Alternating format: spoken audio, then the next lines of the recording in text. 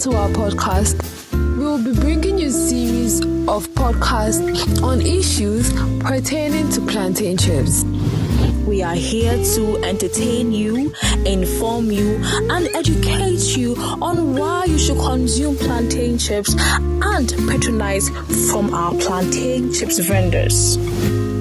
As we all know, plantain chips is one of the most preferred locally made snack in Ghana. However, a lot of consumers complain from time to time that the quantity of the plantain chips keep reducing. We are here to let you know why this happens from time to time. We will digest further into challenges they face when plantain is out of season and how they manage to get plantains during this season.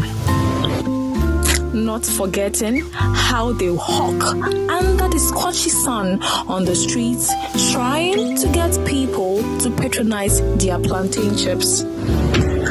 I am Rachel Nakwe. And I am Khadija Isifu. Join us on our upcoming episodes as we throw more light on issues pertaining plantain chips. We are the General Plantain Chips Association, entertaining, educating, informing, promoting, and rebranding our locally made hygienic plantain chips. General Plantain Chips Association. Our own locally made plantain chips from our own people. General Plantain Chips Association. Hygienic plantain chips you can trust when it comes to satisfying your cravings.